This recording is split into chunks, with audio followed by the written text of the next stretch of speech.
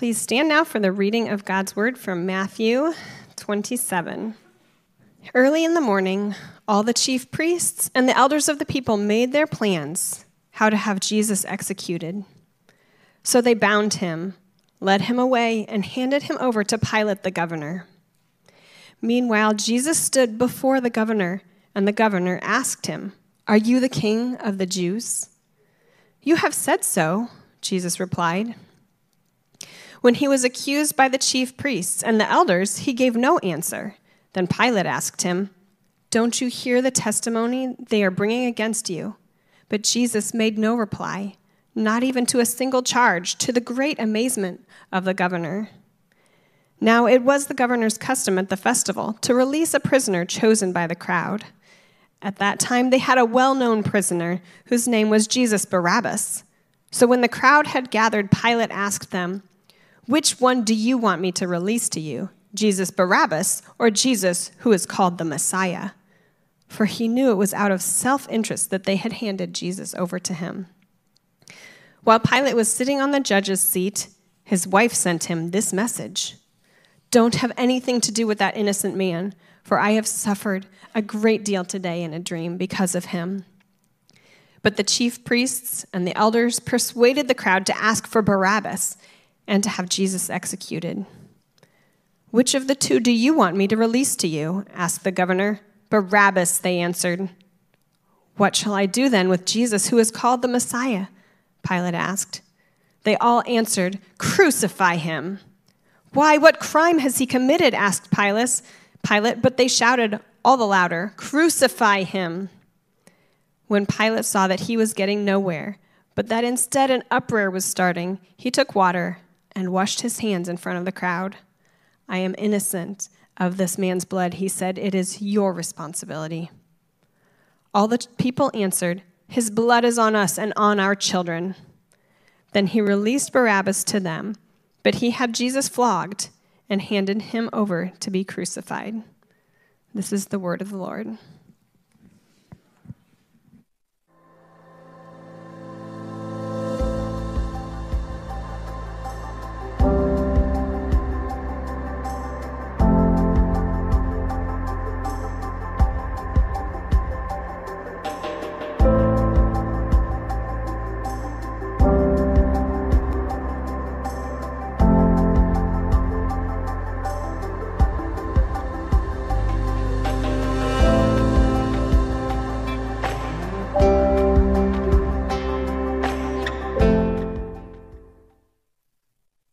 Every time I see one of those movies or hear one of those stories about somebody who sacrifices themselves or is willing to sacrifice themselves for the sake of someone else, I always have this same thought, which generally goes like, I hope I never have to do that.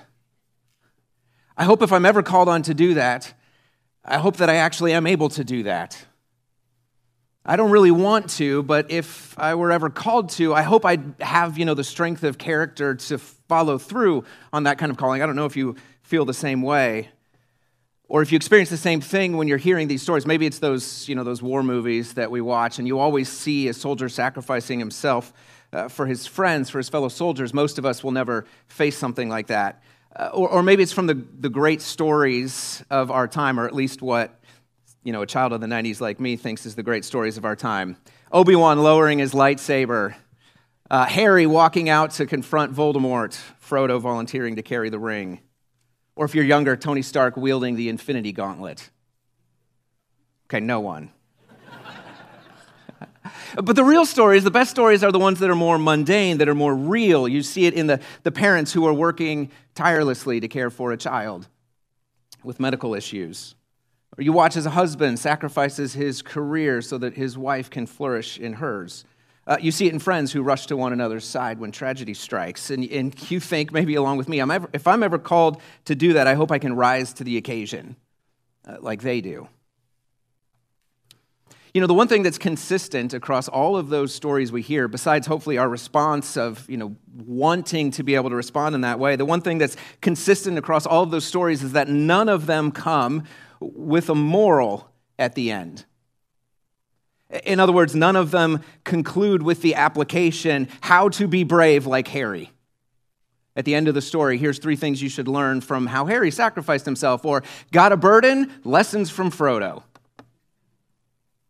No, because in stories of self-sacrifice, it's actually the story itself that's the point. The point isn't to draw some sort of applicational structure out of them. The point is to see the story, to watch the story, to imagine yourself in that story, to watch the courage of the ones who are willing, because of the depth of their love, the ones who are willing to sacrifice themselves on behalf of another. We watch that courage, we watch that love, and then we ourselves are transformed at a much deeper level than simply, here's 3 things I can do by Friday to have the courage of Tony Stark. The stories of self-sacrifice work on our hearts to transform us so that our actions follow. And that's the point of the passage that we're contemplating this morning that you just heard read. In these few weeks leading up to Easter, we're walking in the way of the cross along with Jesus, walking with Jesus in the last few hours of his life. And we're doing our best to kind of walk through these passages and take them slowly because we want to spend as much time as we can contemplating and meditating on Jesus' suffering, the way that he experienced these last 24 hours before his crucifixion. Not because we're morbidly curious or we just want to, revel in the details of it. We're not rubbernecking like we're driving past an accident on the highway. But we are people who are called to walk in the way of the cross. People who are called to live as Jesus did, who are called to offer life to others through our own sacrificial love. And so we watch Jesus walk this path so that we can learn to walk it ourselves, so that we can become the kind of people who can sacrifice ourselves when we're called to do so.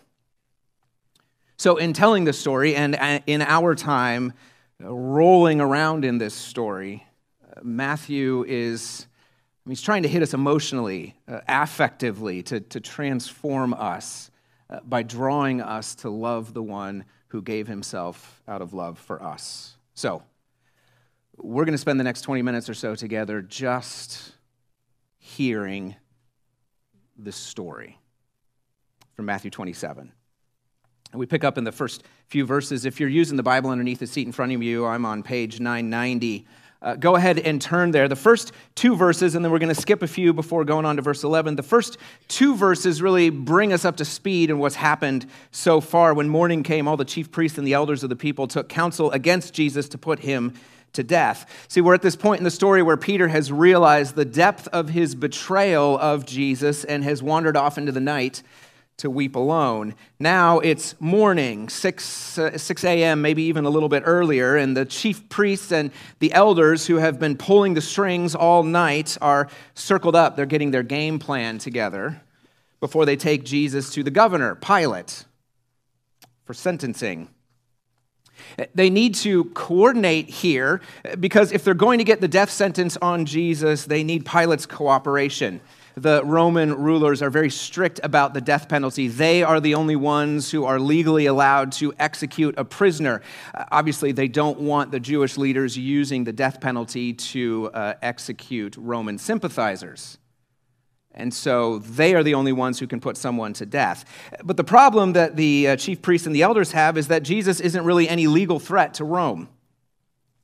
They've charged him with blasphemy, and blasphemy as a charge carries no weight with Rome. What do they care?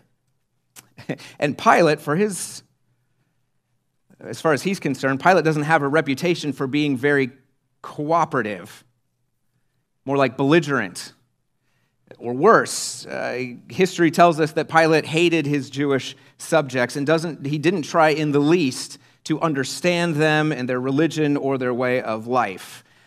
Once he even stole money from the temple treasury in order to build an aqueduct that would bring glory to him, and a crowd protested, so he slaughtered them all, and then took their blood and mingled it with the blood of the sacrifices in the temple, profaning it. So it's not likely that Pilate is going to simply do the Jewish rulers a favor and take care of someone they've gotten sideways with. In fact, throughout the whole narrative to come, we don't so much get the sense that Pilate is for Jesus as he is against the Sanhedrin, the Jewish rulers. He's not really on Jesus' side. He's just against the ones who want Jesus put to death. So, in verse 1, the Jewish rulers make their plans, and in verse 2, they bind Jesus and take him to stand before Pilate. That's where we jump ahead to verse 11. And read, "Now Jesus stood before the governor," that's Pilate, "and the governor asked him, 'Are you the king of the Jews?'" Which gives us a clue as to how the Jewish rulers have made their case against Jesus. They've put it in terms that Pilate would find most appalling, emphasizing that anyone who claimed to be the Jewish Messiah was also claiming to be the Jewish king. And for this nation in subjugation, anyone who claims to be a king is setting themselves up against Caesar and any of his representatives. They go to Pilate and say, he says he's our Messiah. That's our word for the anointed one, the one who is the ruler, the king. He thinks he's the king, which means he thinks you're not. And that's treason. That's sedition. That's the one thing Pilate can't tolerate, and that's the one charge that is answerable with a death penalty.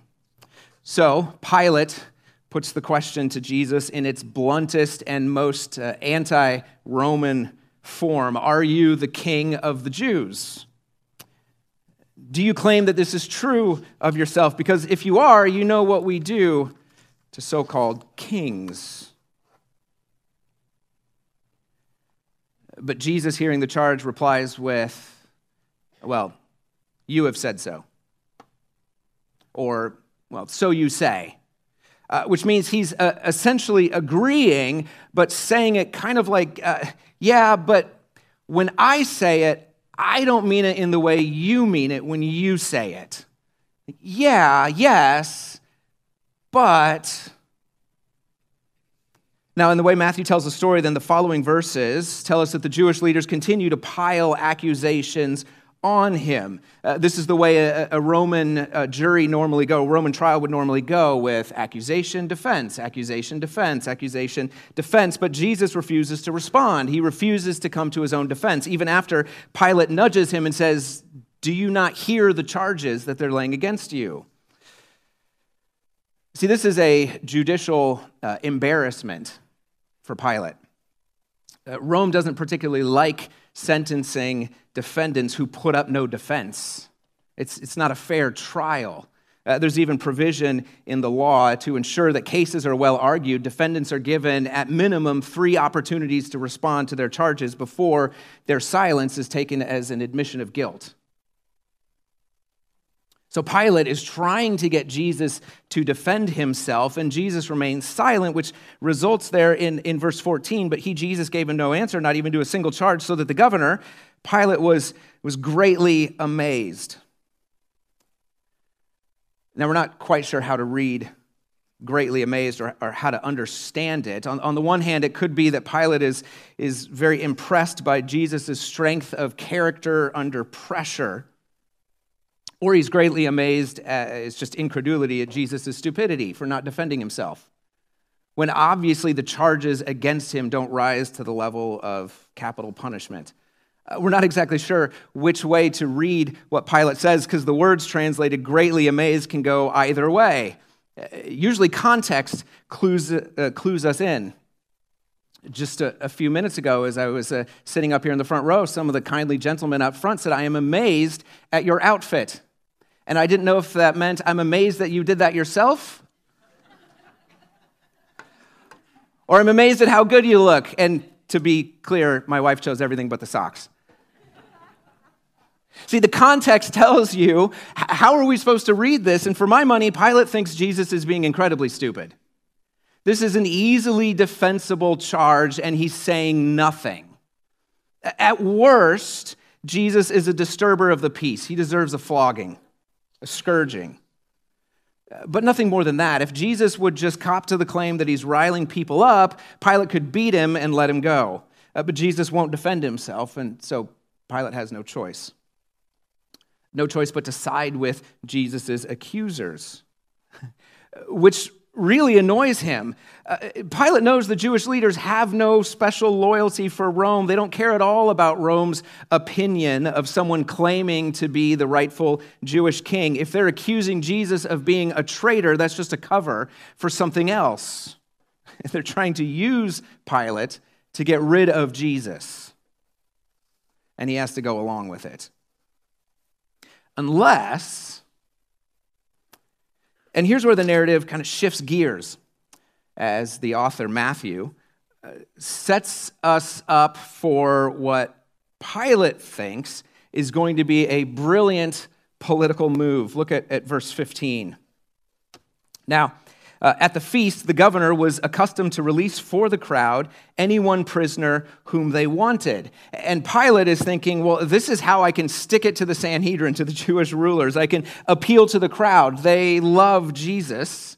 Remember how they greeted him just a few days ago on Monday. They love Jesus, and they'd be happy for me to release him if I just appeal to the crowd. But Pilate has miscalculated.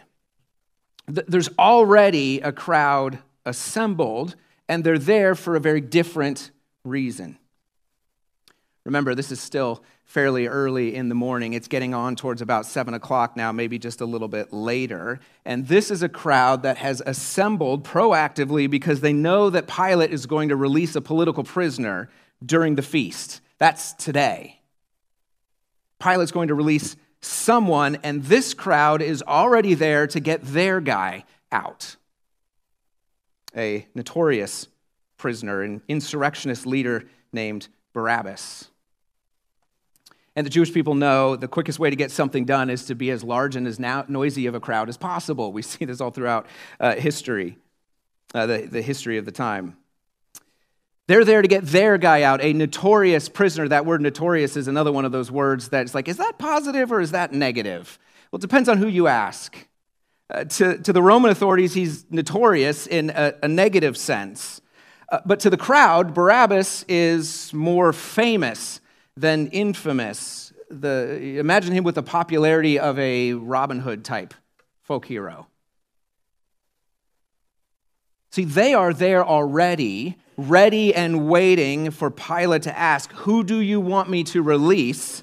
So that they can respond with shouts of Barabbas. Give us back Barabbas.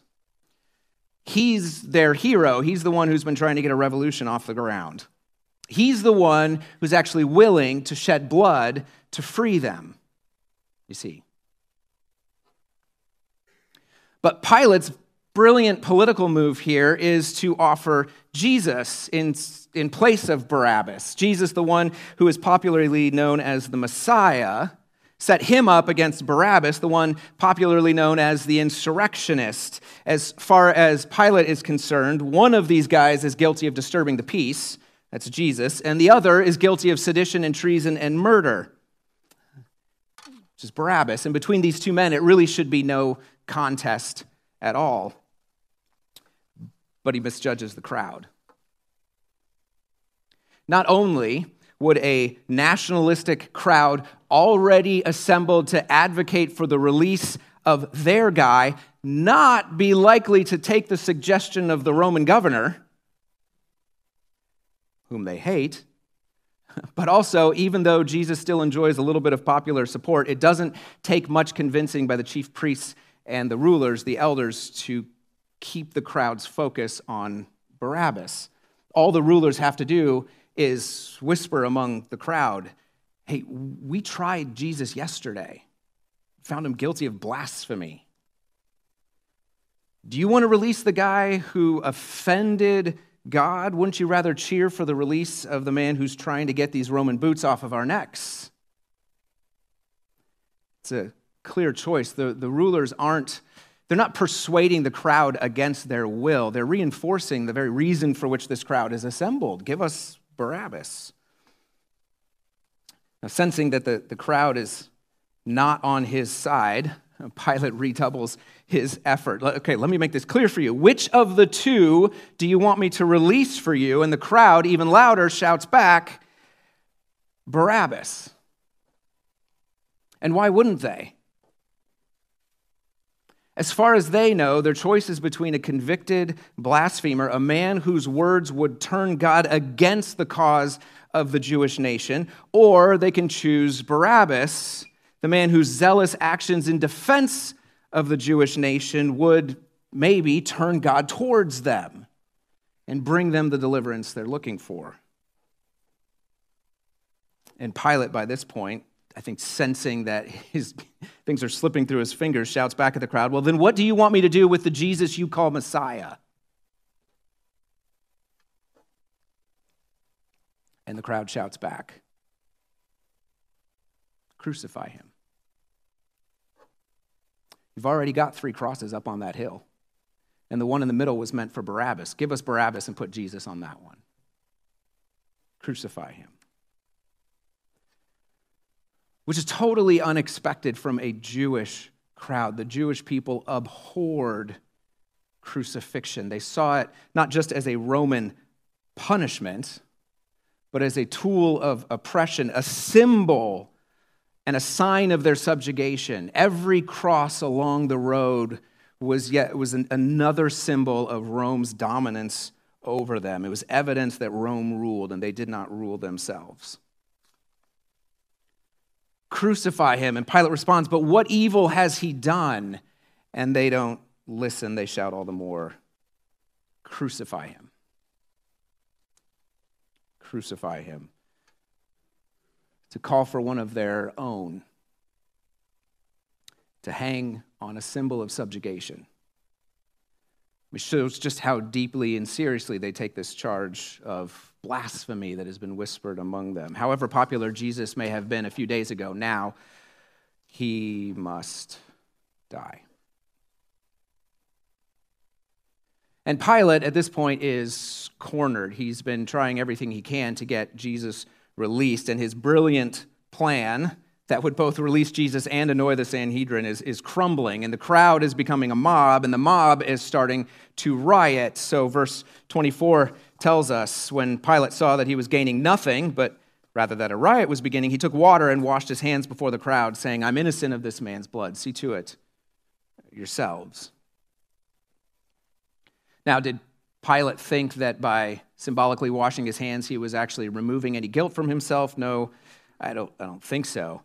For one thing, the custom of hand washing is to declare your innocence is not a Roman custom, it's a Jewish one. For Pilate to use this symbol implies he was using it facetiously or to make a point or to taunt the crowd. Imagine it like this. Pilate is shouting back and forth with the crowd and with their leaders as he is up front on a raised platform out in this open area before the palace, and the leaders are right in front of him, and they're having this shouting match dialogue over what are we going to do with Jesus. And finally, in exasperation, Pilate grabs a cup with some water on it, pours it over his hands, and says, fine, I'm done with this. Look, I'm washing my hands of this whole thing, just like you do. This isn't my problem. This is yours. I want nothing to do with it. And once again, the crowd, not just the rulers, but the whole crowd, the people shout back, fine, his blood is on us and on our children. Now, that's a Jewish idiom, a figure of speech for saying, this one's on us. We'll take responsibility for it. Because as far as they know, under Jewish law, Jesus has been convicted of blasphemy, and that's a charge that's punishable by death, but they don't have the power to execute. So as long as Pilate will carry it out for them, they'll take responsibility for it, whatever consequences come. So, verse 26, then Pilate released for them Barabbas, and having scourged or flogged Jesus, delivered him to be crucified. See, in the Roman system of justice, a person could be scourged or flogged for a minor crime, like disturbing the peace. That was the appropriate punishment.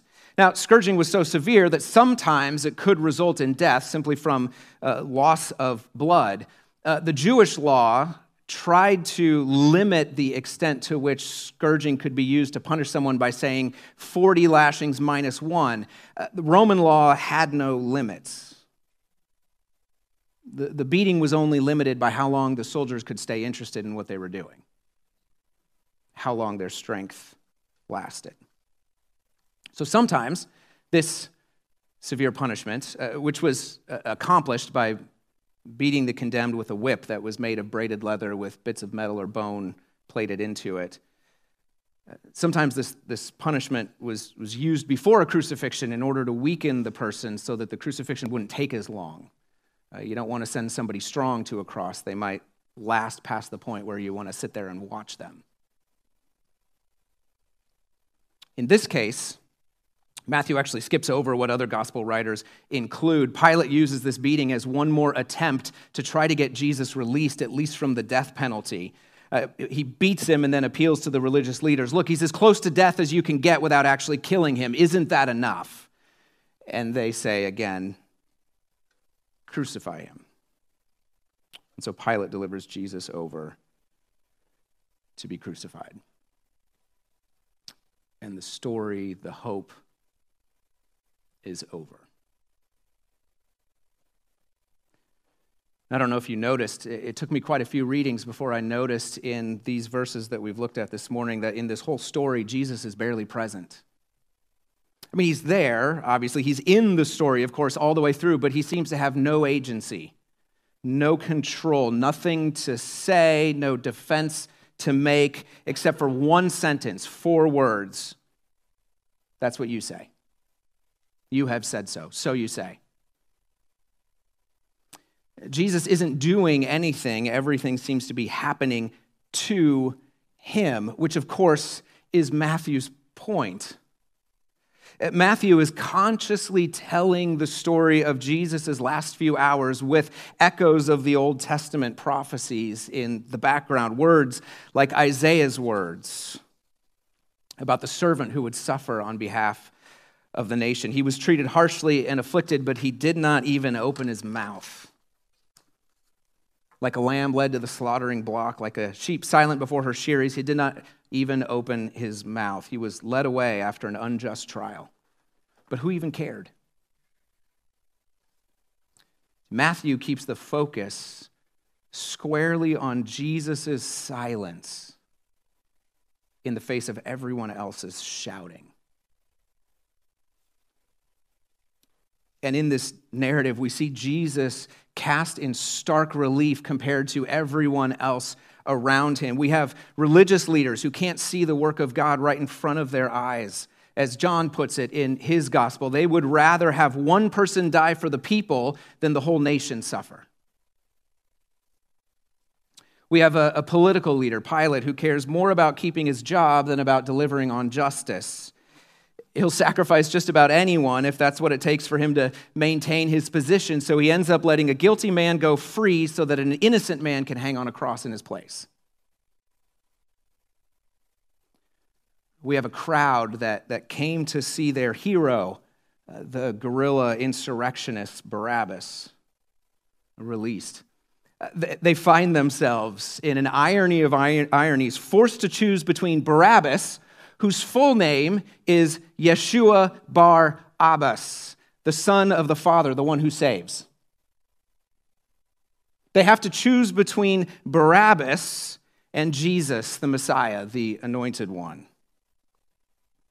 And they trust their leaders when their rulers tell them, better to rescue the Father's Son who saves, the one who's willing to shed Roman blood to win their political freedom, even if it means rejecting the real Father's Son, the one who truly saves, the one who's willing to shed his own blood to win their ultimate freedom.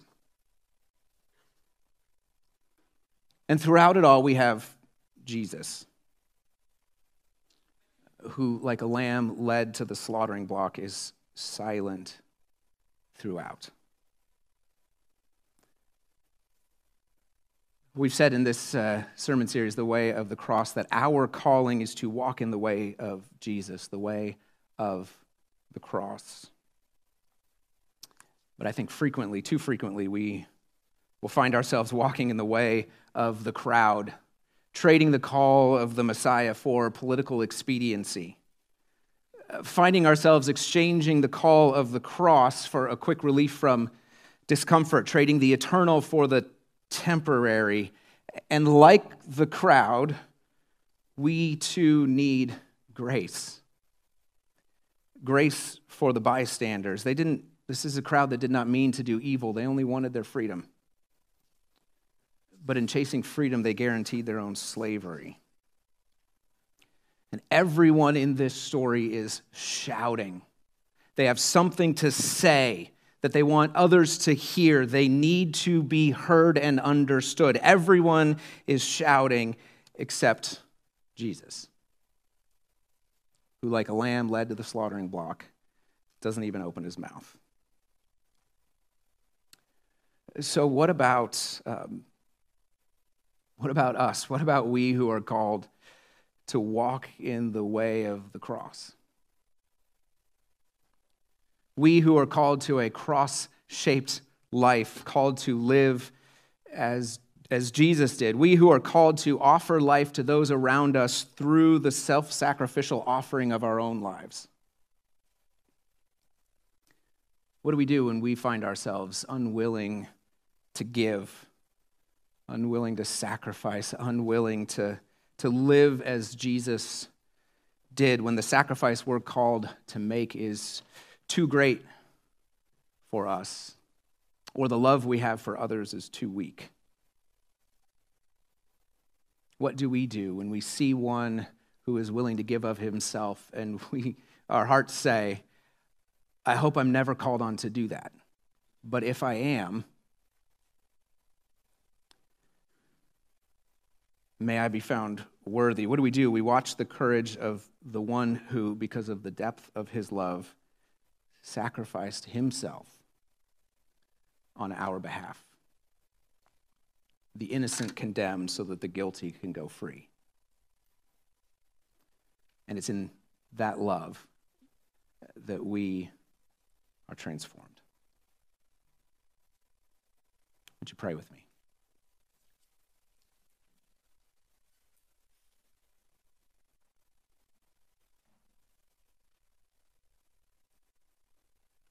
Father, too often we are far from silent.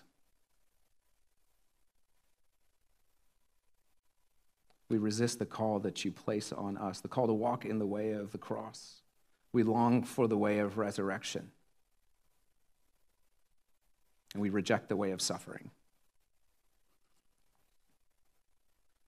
But you have called us to walk both in the cruciform way, the cross-shaped way, and in the resurrected way. Give us the wisdom to know when you are calling us to victory or to defeat, when you are calling us to sacrifice or to celebration, so that we, like your Son, who went not up to joy before he endured pain and entered not into glory before he was crucified, may we, mercifully, Father, grant that we may walk in the way of the cross and find it none other than the way of life and peace. This we pray in the name of the one who walked the way of the cross and who walks it with us still. Amen.